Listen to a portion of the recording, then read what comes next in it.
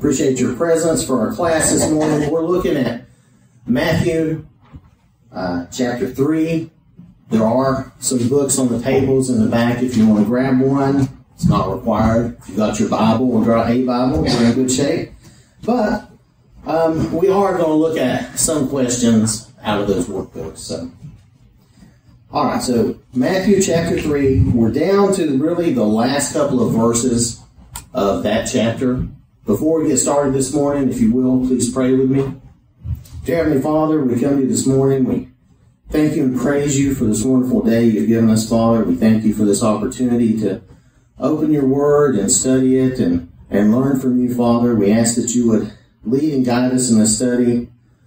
Teach us what you want us to know, Father. Help us to be the Christians you want us to be. Help us to lead the lives we should lead for you, Father. That we would be doing your will on this earth, Father. We pray for all those who are sick and unable to be here with us. And we pray for our leaders, Father, the leaders of this world, that you would lead and guide them so that your will would be done on this earth, Father. And again, lead and guide us every day, Father. Help us to live the lives we should live for you. In Jesus' name, amen. So we're looking at the last couple of verses here in Matthew chapter 3. I'm going to read verses 16 and 17. And this is when Jesus is being baptized. When he had been baptized, Jesus came up immediately from the water, and behold, the heavens were opened to him, and he saw the Spirit of God descending like a dove and alighting upon him. And suddenly a voice came from heaven saying, "This is my beloved Son, in whom I am well pleased." And then we had gotten through most of the questions here. Let's see, maybe all of the workbook questions, but I have some additional things I wanted us to mention here about the Holy Spirit. This is, the Holy Spirit is anointing and sealing Jesus as God's own Son and the Messiah. That's something we had mentioned at the very end last week.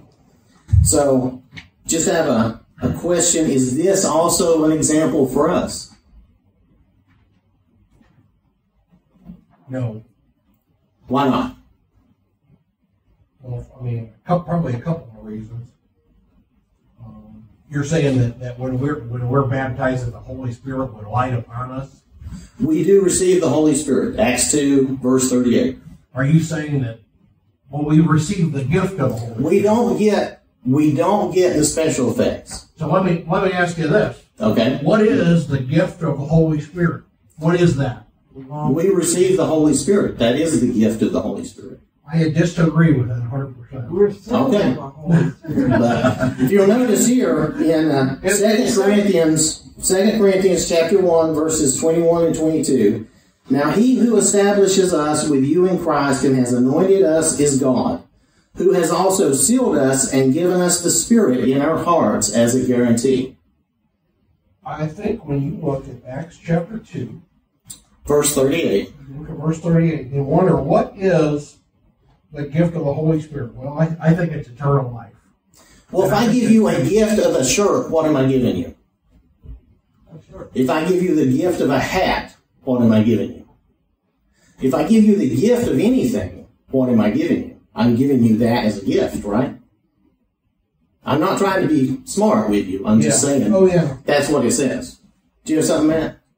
Well, there's other passages that talk about how we're being built up as living stones in the temple of God, and how our bodies are the temple of the Spirit. And I believe it's our bodies collectively, the church.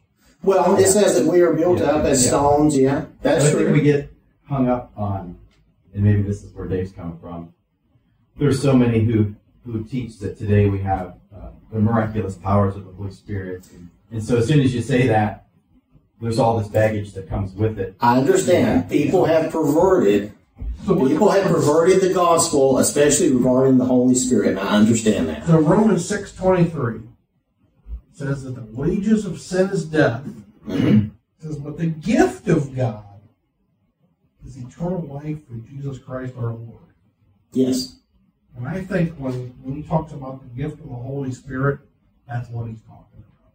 It's not some I mean, the Holy Spirit, in one sense, the Holy Spirit revealed the Word of God to the apostles so that we can read it. I mean, that's a gift of the Holy Spirit, right? That we can know God's will for mankind. But this is not, I'm not talking about the gifts of the Spirit. That's a different thing. And we know those were what they were back then, and they've passed away. Yes, Pat? I think myself, I would say the gift of the Holy Spirit is having Him bring to mind things that are important that we have overlooked and read many times, and we go back and read it again, and that gift is revealing it to us because our eyes were not open the first time. It's like we're reading it. Right. The Holy Spirit is leading us and guiding us in our study of the Bible, right? Christ promised the Holy Spirit, and He said that He would even hear our groaning, so we can't speak in our prayers that we want to say. Right. And if you remember, we had a slide on prophecy fulfilled from Isaiah. Let's see. Maybe I can find that real fast here. No, it's from Ezekiel. I'm sorry. Ezekiel 36:27. I will put my spirit within you and cause you to walk in my statutes, and you will keep my judgments and do them. Now, this was a promise from God, even back in the Old Testament, that this was going to happen. This was coming. And what the Holy Spirit does, go ahead, Andy. I'm sorry. You go ahead. No, go ahead. I was just going to say we are sealed with the Holy Spirit. That's given us as a, so God recognizes us, just put it simple as I can. God recognizes us as His children because of the Holy Spirit. The Holy Spirit intercedes for us, and we don't know how to pray. He guides us in the Word. I mean, He has many jobs. Right, but that's what I'm speaking about too. Yeah, right. He has many jobs, but it's no miraculous thing like it was back then. Right, it's not miraculous gifts of the Holy Spirit, right? It's the Holy Spirit, though, still leads us and guides us, reminds us of what we've studied and read, and leads us and guides us in God's Word. And as Pat was saying, sometimes you'll read the same verse 100 times. And then one day you read it 101, and it means something more to you. You understand it better. And I believe the Holy Spirit helps with that. I totally disagree with that. That's okay. Dan? The Holy Spirit has more than one facet. He has different functions, and He helps you out, and He guides you, and He gives you knowledge, and everything that it tells you in the Bible, that's what the Holy Spirit does. It's not just one facet. There's nothing said, if you do a study of this, there's nothing said in the Bible that the Holy Spirit does that the Word does not also do. If you make if you get into this and study this, you'll see that the Word of God does the same things that the Bible says the Holy Spirit does. Because they work together. And the Holy Spirit revealed the Word of God. And what I'm saying is you got to be careful about going beyond what the Bible says about these things. Well, I'm not going beyond what the Bible says, but the Bible does say, God says He's going to put His Spirit in His people, and then Jesus sets the example for us. We have to understand that first of all, and then when we get to where we're baptized, we do receive the Holy Spirit, and the Holy Spirit does help us. He's the comforter that Jesus promised. He's all these things. And yes, it does work in tandem with the Word. If you're not in the Bible, what good is it to you? Because the Bible's where that's our starting point. We have to be studying the Bible, yes. A lot of those things get blurred together. I mean, for instance, John 1, very beginning of the Gospel of John, the beginning was the Word, and the Word was with God. We read through John chapter 1, we realize that the Word is referring to Jesus. And of course, we're making a distinction, of course. We have our revealed Bibles, but that's also describing Jesus. And so some of this really gets wrapped up together. Right, and the Spirit was in creation too. I mean, if you remember, all of them were there, and just like at Jesus' baptism, everyone is there. We mentioned that last week as well. But like Paul is saying here, we have the Spirit in our hearts as a guarantee. We are, anointed by God with the Spirit, and we are sealed as His people. And we see that being an important thing when we get over into Revelation. His people are sealed with the Spirit. The Holy Spirit helps soften our hearts, helping us to be able to change because, again, we're supposed to be changing as Christians. If we're not studying our Bible and changing and growing to be more like the Lord, then are we really being a Christian? How does that work? How does that work? That works. That's the point I'm trying to make. That works. The Spirit through our study of the Word. The Spirit and the Bible, the Spirit and the Word together. Yes, work that out. Yes. I mean, we have to be willing participants, right? We have to be making the effort.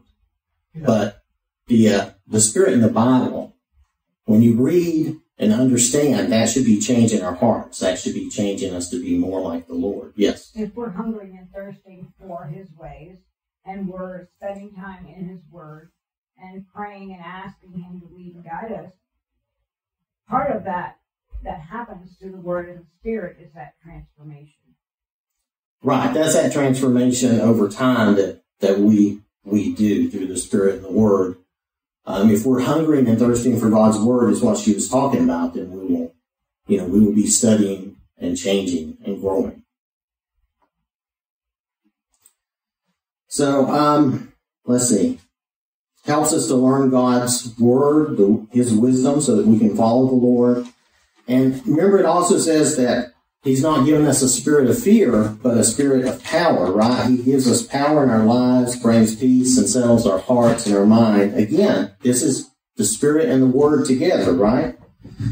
And while we do represent the Spirit, as a dove for the peace that He brings, He's also associated with wind and power, the Spirit of God. And He is a spirit of power in our lives that helps us and enables us to follow the Lord. First, the way it kind of works is first you have knowledge from God, right? But then you also need that power to act on that knowledge. And He helps us in those ways.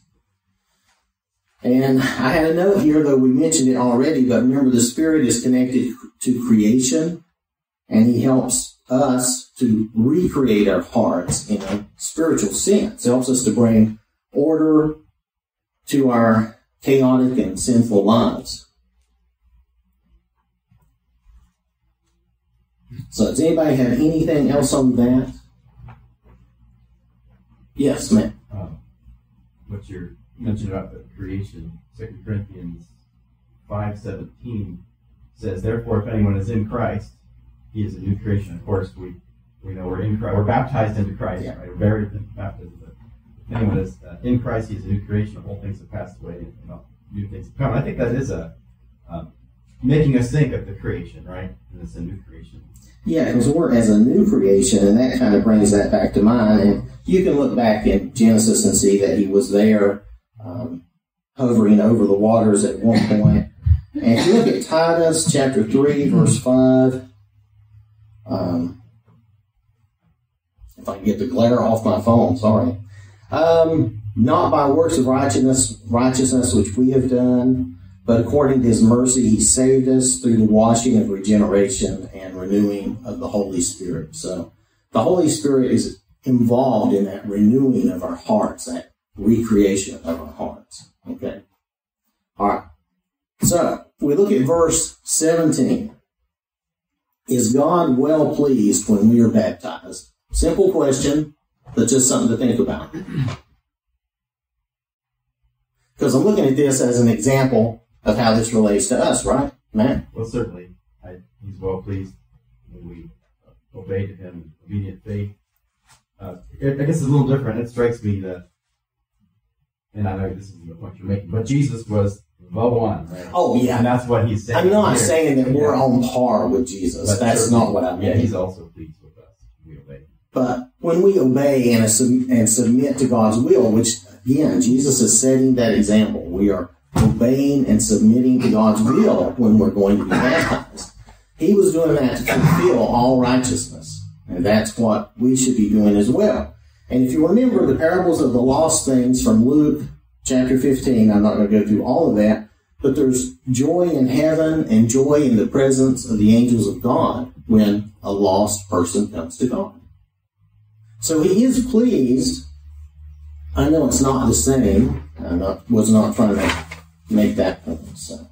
Yeah, I think if you look at this in its context, even John, who was baptizing Jesus, he said, he says, I need to be baptized by you. Yes. And this baptism that John was doing was not a baptism for the remission of sins because Christ had not died yet. Right. It was for repentance. So it's, I think there's some things to learn out of here, but you got to be careful about, you got to look at it in its context.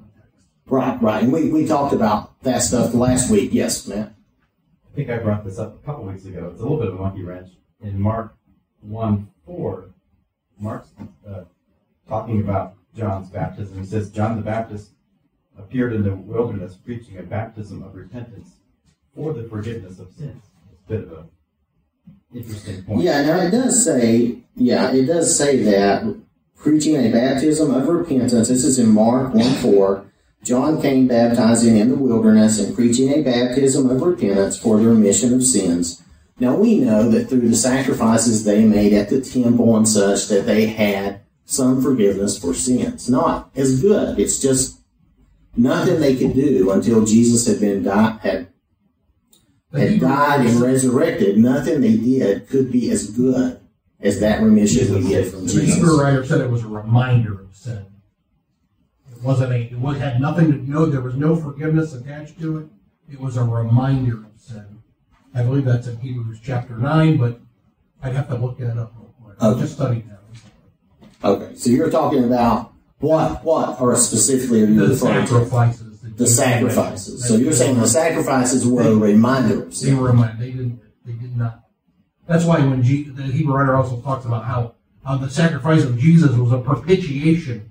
It was a payment, a thing that satisfied some sort of requirement. Well, the thing is, if we go back to the old law and what they were told to do, and the reason they were told to do it, that was for that. They had to do it a lot. They had to do it often, but it was a forgiveness of sins. It was not a forgiveness of sins. It was not let's go over Hebrews. Well, but Leviticus 4:20, I think, is Rick's point. Yeah. He shall do with the bull just as he did with the bull. The bull offering shall do so. So the priest shall make atonement for them, and they will be forgiven. So it explicitly says that. It says that they will be forgiven. But Dave's point is the writer of Hebrews makes the point that Jesus saves to the uttermost, and all of these things which were reminders, because every year it wasn't like Christ's sacrifice. Right. And Christ's sacrifice forgives those under the first covenant and today. Christ's sacrifice is eternal, forever. It's once one and done. Whereas all those others had to be done over and over and over. And God's word says once and for all. Yes. Christ died once and for all. Partial thing, they didn't have to go back and redo it year by year. Because he mentions otherwise Christ would have to re-sacrifice himself over and over and over and over. When we share the Lord's Supper, we're not having Jesus being killed again. Right. This is we're remembering. Hebrews chapter 10, it says, it is not possible that the blood of bulls and goats could take away sins. It's not possible. Right, not in the same way that Jesus does. In light of that, Right. But if you look back on the Old Covenant, it does say that they were doing that for their forgiveness, though. And God did forgive and have people that, like Job was considered righteous and he made those sacrifices. And we're not saying any of those people were perfect. Abraham and all of them made mistakes, but they made these sacrifices for forgiveness and God forgave them. Yes, ma'am. Didn't Ananias and Sapphira come across someone that had the baptism of John and he said he had not heard of Christ's baptism? Well, that was Paul, and I forget the chapter. We talked about that, but Paul ran into some guys, and this is in Acts. I don't remember the chapter, 12 or something.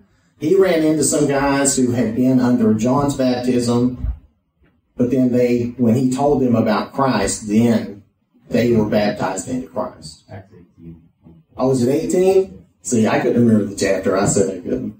So I think I may have mentioned that at one point, but it was Priscilla and Aquila that talked to him, and Isaac Fire. They were bad. Oh, okay. Priscilla and Aquila were good. Let me see if was it Priscilla and Aquila? Yeah. Verse 26.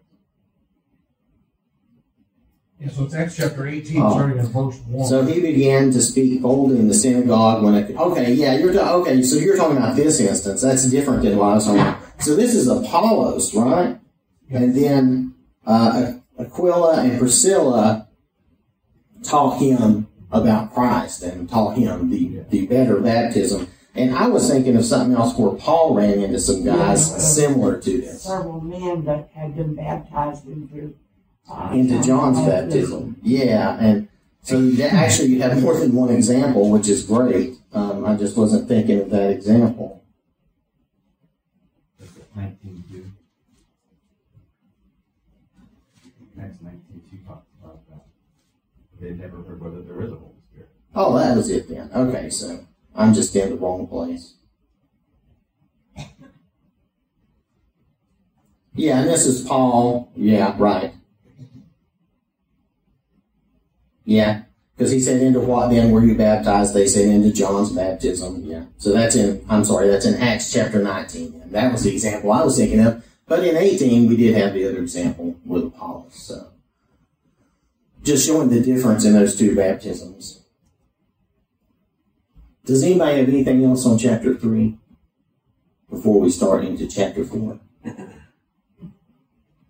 Yes. We just need to be reminded that the purpose of John's baptism was to prepare hearts and prepare the way for Jesus. Yes. And what he was coming to bring this new and better covenant. Yeah, we have to remember John's purpose was to prepare the way, to prepare hearts and minds for the coming of the Messiah. That was the whole point. That's why he was pointing everybody to the one who was to come. And that's why he was saying, I'm not the Messiah. He definitely, clearly made that abundantly clear. And the point of repenting and humbling themselves so that they were in the right frame of mind and had the right heart to receive Jesus' teaching. Yeah, being repentant and humbling and being obedient to God to get them ready for Jesus to come on the scene and teach, right? Okay. So let's look at Matthew chapter 4. Now this chapter focuses on the temptation of Jesus in the first part and then the beginning of his ministry. Those points, let's see, the temptation of Jesus is really focused on in the first 11 verses, 1 through 11. And then in 12 through 25, the beginning of Jesus' Galilean ministry. So let's read the first 11 verses here. Then Jesus was led up by the Spirit into the wilderness to be tempted by the devil. And when he had fasted 40 days and 40 nights, afterward he was hungry. Now when the tempter came to him, he said, If you are the Son of God, command that these stones become bread. But he answered and said, It is written, Man shall not live by bread alone. I forgot to move my slide forward, sorry about that. But by every word that proceeds from the mouth of God. Then the devil took him up into the holy city, set him on the pinnacle of the temple, and said to him, If you are the Son of God, throw yourself down, for it is written, He shall give his angels charge over you, and in their hands they shall bear you up, lest you dash your foot against a stone. Jesus said to him, It is written again, You shall not tempt the Lord your God. Again, the devil took him up on an exceedingly high mountain and showed him all the kingdoms of the world and their glory. And he said to him, All these things I will give you if you will fall down and worship me. Then Jesus said to him, Away with you, Satan, for it is written, You shall worship the Lord your God, and him only you shall serve. Then the devil left him, and behold, angels came and ministered to him. So, I want us to look at something here, and it's a little odd on the map. When it says Jesus in the wilderness of Judea, I was kind of thinking it could be anywhere in this area, right? But you notice the Bible doesn't say the wilderness of Judea, it says the wilderness. So really, anywhere you might consider a wilderness would be a possibility. Some people say he was over near Jericho, which I think it's in that area. Anyway, and that doesn't seem very much like wilderness to me. That would be almost more like a suburb or something. But here, there's this whole big area, if it actually was the wilderness of Judea, there's this whole big area where there's really nothing out there. But there's other places it could be, because it doesn't really say the wilderness of Judea. From what I could find in the Gospels, it just says the wilderness. Could be very nearby wilderness. So a lot of places would actually, be possible. Yes? From what I understand, you don't have to go far outside of any town over there. And it's wilderness, yeah. So that would be a point, too, and I thought about that, but, so anywhere outside of town could possibly be considered wilderness. But a lot of towns, I think, too, had some pasture lands around, so maybe it'd be a little further out at least. But nonetheless, he was in the wilderness, and that was just my first thought, and I drew that out, and then I was like, well, but it doesn't really say that, so just wanted to make a mention of that. So verse 1, notice that Jesus was led up by the Spirit into the wilderness. Now in Mark chapter 1, verse 12, it says, immediately the Spirit drove him into the wilderness. So, in either case, whether the Spirit led him or drove him, urged him, compelled him, whatever you want to say, why would that be? To be tempted, right? He had to be tested. And that brings us to the meaning of the word tempted. The word used there actually means to be tested or tried. And it relates to self-examination. And the same word is used in verse 3 for the tempter. It's the same form, or the same word, maybe a different form. But temptation, the way we look at it, we always look at temptation as being negative, right? But the word here really means to be tested, to prove and examine yourself. So that is what Jesus was doing. He needed to pass this test. So then we have to ask, why do we think Jesus needed to be tested? Yes? Well, the whole deal with him coming to earth is to be our perfect sacrifice and to utterly take away sins. And so he needs to show that he is that perfect sacrifice by enduring temptation, but without sin. Right. So Jesus needed to show that he was that perfect sacrifice by having temptation, just like we have been, having that temptation, but to live perfectly without falling, without making that mistake, right? Do you think Jesus could have sinned? Could have? He's God. He could have done anything, but he did not. But he could have. He could have done anything he wanted to. I don't. If he was the Son of God, he couldn't have sinned, right? Because it wouldn't be in the nature of God. Well, it wouldn't be in his nature to, because. So in a way, but I mean, I always think of God as he can do anything, of course, but it wouldn't be in his nature to do it at all, right? I think that's a deep thing you can spend a lot of time thinking about. Certainly, if he would have sinned, he wouldn't be God's son. That's for sure. Right. He wouldn't be God's son. Yes. The question is kind of a paradox, I guess. But I think if we completely go on one side of that question, well, Jesus couldn't have sinned anyway, and so this was all just a silly show, and it wasn't even anything. We kind of miss the point that these temptations are focused at his areas of potential desire. Hey, you didn't want to be killed maybe on the cross, so here's another way to get out of it. Hey, you're hungry because you've been not eating for so long, so food would actually relate to him. But obviously, Jesus is our perfect sacrifice. Right. There's a lot to these temptations relating to human, frailties. What did you say? I think desires. Yeah, human desires, human frailties or weaknesses. Yes. Hebrews 4 and verse 15 tells us that Jesus was tempted in all points. Right. Jesus was tempted in all points, just as we were. And I think I have that as we go down here. So, what I was thinking of here, too, was because of Adam's sin, Jesus had to pass the test that Adam failed.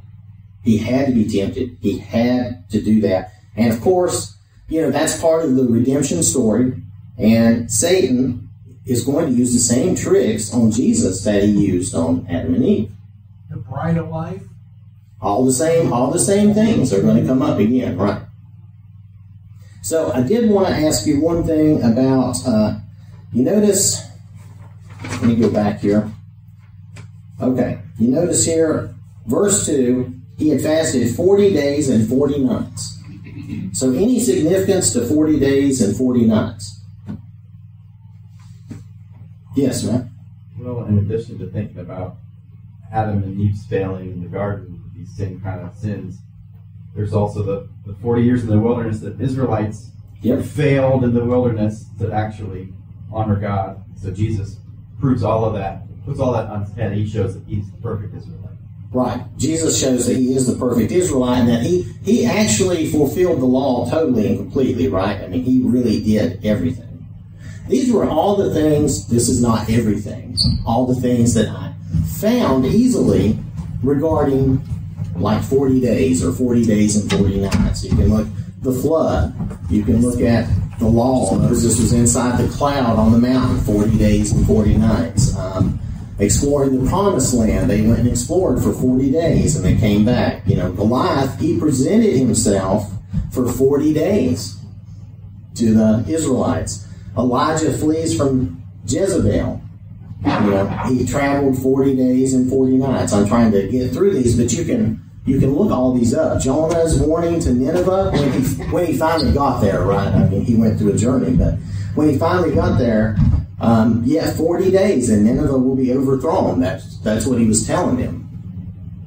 And then, of course, the temptation of Jesus. And then after the resurrection, he's with them 40 days again. So just some quick things to think about. 40 seems to be a good number. So let's see. Another thing to think about, how hungry would we be after 40 days and nights of fasting? I can't get through 8 hours. I mean, you know, I'm hungry all the time. And Kim makes fun of me because I am hungry all the time. I'm eating all the time if I let myself. So just think about that and how much of a temptation that would create for you, you know. So first thing I want to do is I want to answer the workbook questions and then look at each of these temptations in more detail. So just the workbook questions quickly. How much time we got? Okay. So if we look at question number 2, with what 3 temptations did Satan challenge Jesus? The pride of life, lust of the eyes, and lust of the flesh. Well, the pride of life, the lust, no, say that again. Lust of the eyes and the lust of the eyes and the lust of the flesh. Same tricks he used with Eve. Right, same tricks, right? Same tricks. So you know what guys call it? I've heard a preacher call that the devil's toolbox. Okay, the devil's toolbox. If you are the Son of God, command these stones to become bread. That was relating to his hunger and everything. If you are the Son of God, throw yourself down from the pinnacle of the temple was the idea. And all these things, showing him all the kingdoms of the world, I will give you if you will fall down and worship me. So that's the brief answers. Now, question number 3, how did Jesus respond to each of these temptations? Scripture. With the Scripture, right? He says, it's with the Word, blah, blah. With the Word of God, it is written, right? That's how he responded to each one of these. Now the devil used Scripture too. Now what's the difference? He does. What's the difference? Devil lies. Well, yeah, the devil is deceitful, and he twists the Scripture, and he uses it in selfish purposes. You know what I mean? So he doesn't use it correctly. He will try to use Scripture to throw you off, right? So, yes. It says that Satan is cunning. He's the father of lies. He knows the truth. He takes it and twists it and uses it as a tool and deceives us in a negative way. He twists it all up. Right. He uses it. He twists it up and uses it in a negative way against us, right? So if we look at that first temptation for just a few minutes here, and look at the first one. If you are the Son of God, command that these stones become bread. Now, Dave's already said in the way, but what is this temptation if you look at specifics of it? Why should Jesus not make bread for himself? Yes, Rachel. Jesus' miracles never had anything to do with pleasing himself. They were always to give glory to the Father. Right. To show that he had been sent. Right. Jesus' miracles were not selfish. He was not to use his power selfishly or to do for himself, right?